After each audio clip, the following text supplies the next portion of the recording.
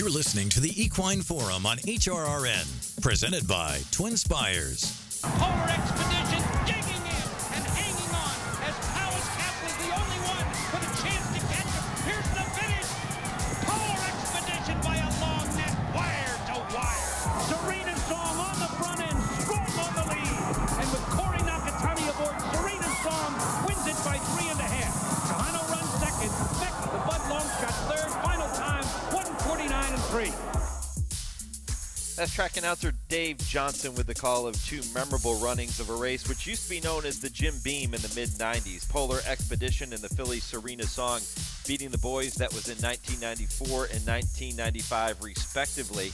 That's where it began for now Kentucky Senator Damon Thayer as he started in the industry at Turfway Park. That is where I first had the opportunity to be introduced to Damon, and now he has spent more than 20 years serving the state in the Senate. He is the Kentucky Senate Majority Floor Leader, and he will not seek re-election when his term concludes in December of 2024. That news coming out this past week. Damon is with me now. Damon, good morning. Hey, good morning. Good morning. It's great to hear those race calls. I was right there at the finish line for both Polar Expedition and Serena Song. Serena Song, one of the greatest fillies and mares that I ever saw. And, well, you're bringing back some memories. You know, I actually got my start at the old Detroit race course in Michigan. And then I worked at Thistledown for 2 years in Cleveland, and then a year and a half at the Maryland Jockey Club tracks before I moved to Kentucky 31 years ago to work at Turfway and then the Breeders' Cup. And it's been a great run so far. And I know a lot of people in the industry are going to be sad to see that run come to an end next year. Damon, why was now the right time for this decision?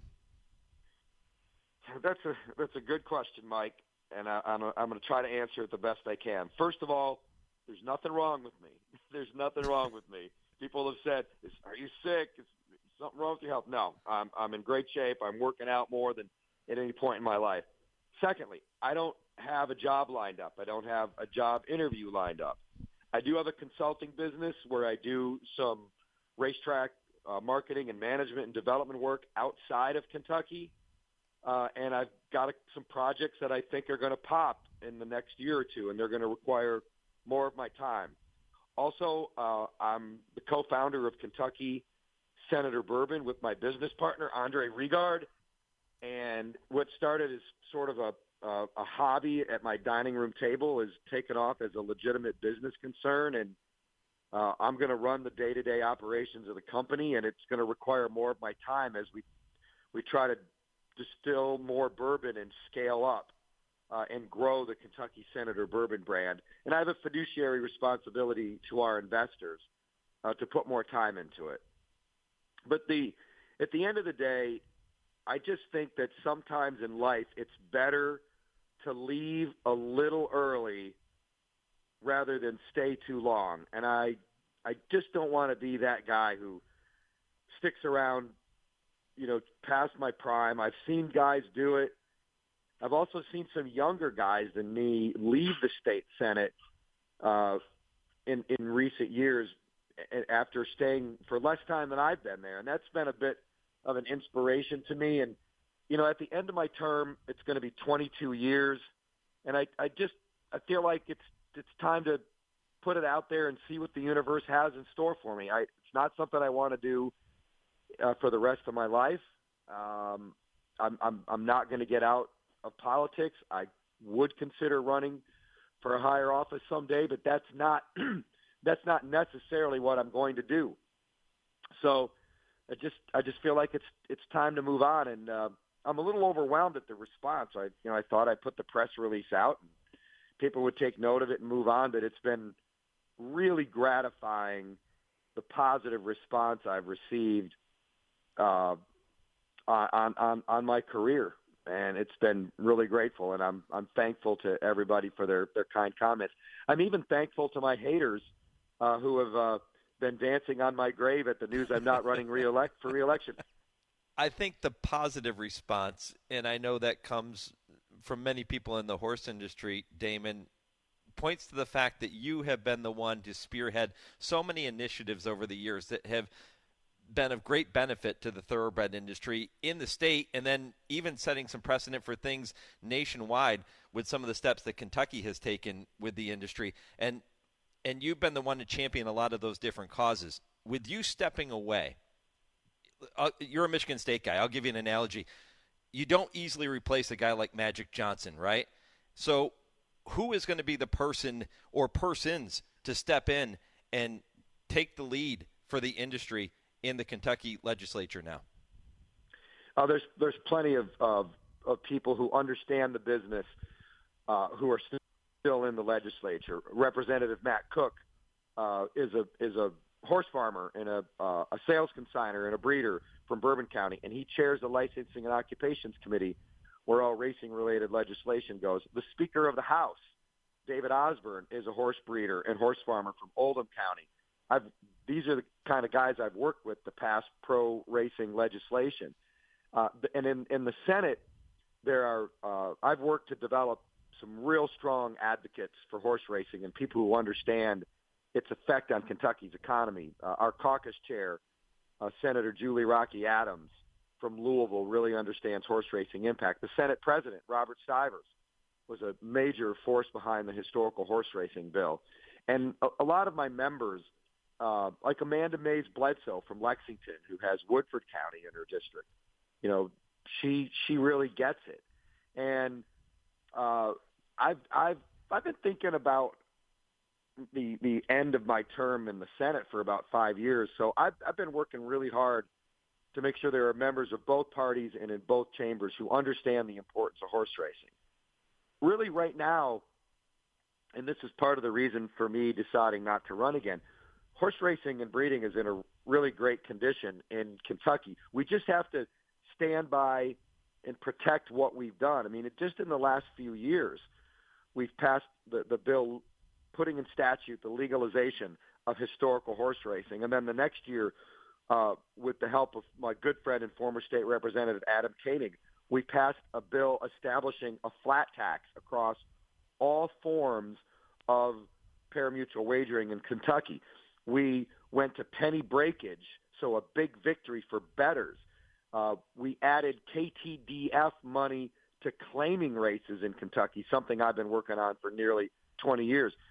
Just this past session, we passed sports betting and required that the brick-and-mortar locations are only at the racetracks. So the racetracks have a key opportunity to cross-promote horse racing and our parimutuel products with sports bettors. And we passed a bill eliminating these insidious gray games that were illegal to begin with and do nothing to promote horse racing.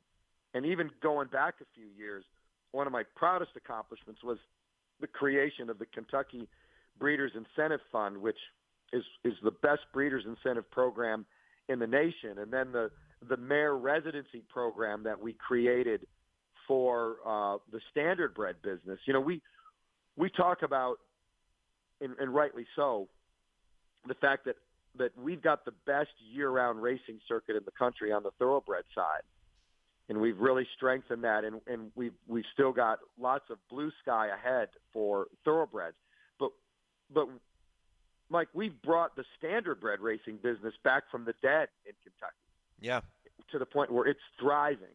And it means something to buy a Kentucky-bred standardbred. The sales of those we call dual-eligible horses have gone through the roof. We've got a circuit now with Oak Grove and Red Mile and Cumberland Run and Corbin. So just really proud of what we have done, and I don't see any sort of big hills to climb for the racing industry in Frankfort. We just need the industry to continue to come to Frankfort and tell the positive story about how these new laws are positively affecting jobs and families and the Kentucky economy.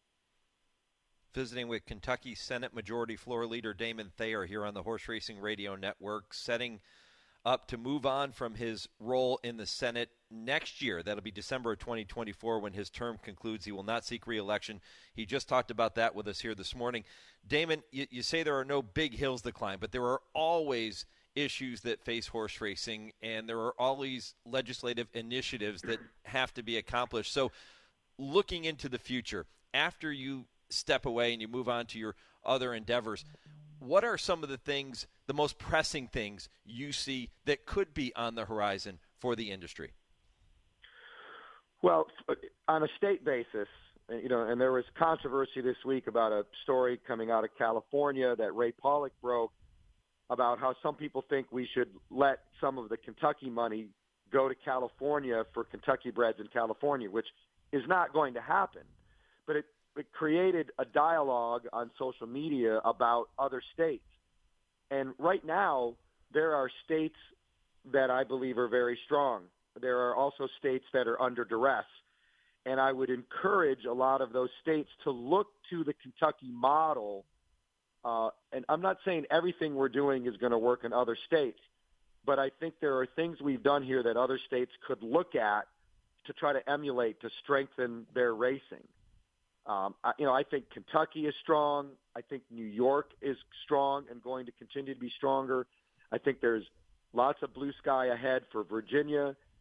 In Indiana has a great program. Even places like Ohio and West Virginia and Iowa have, and Louisiana as well, have some really strong elements that keep racing and breeding alive there. But there are places where racing is under duress, and California is one of them. Arizona is another, although if Turf Paradise gets a secure future, that's going to change. Florida and Maryland, very concerning to me and others about the infrastructure there and the future of racing and breeding. So I would encourage people to look to Kentucky, and I'm only a phone call away and willing to help out. On the national level, very, very concerning. We have, I was there for the courtship, marriage, and divorce of the NTRA and Breeders' Cup. Yeah. And since that split, we have no national voice. We have no national marketing. We have no national PR effort, no crisis communications effort, and we've needed that a lot in the last year or so. I commend Mike Rapoli and Pat Cummings for their efforts with the National Thoroughbred Alliance. We've got to try to do some things differently. We've got to be more attentive to our fans and the bettors and the handicappers. We've got to do some things on fan development. We've got to do a better job on marketing and PR and crisis communications. As everybody knows, I'm not a big fan of HISA. I'm a fan of having consistent rules across jurisdictions, but I think the implementation of HISA has been a disaster. I'm very concerned about due process and constitutional rights under HISA. They have yet to catch one big cheater, but yet they continue to ruin careers of people in the business.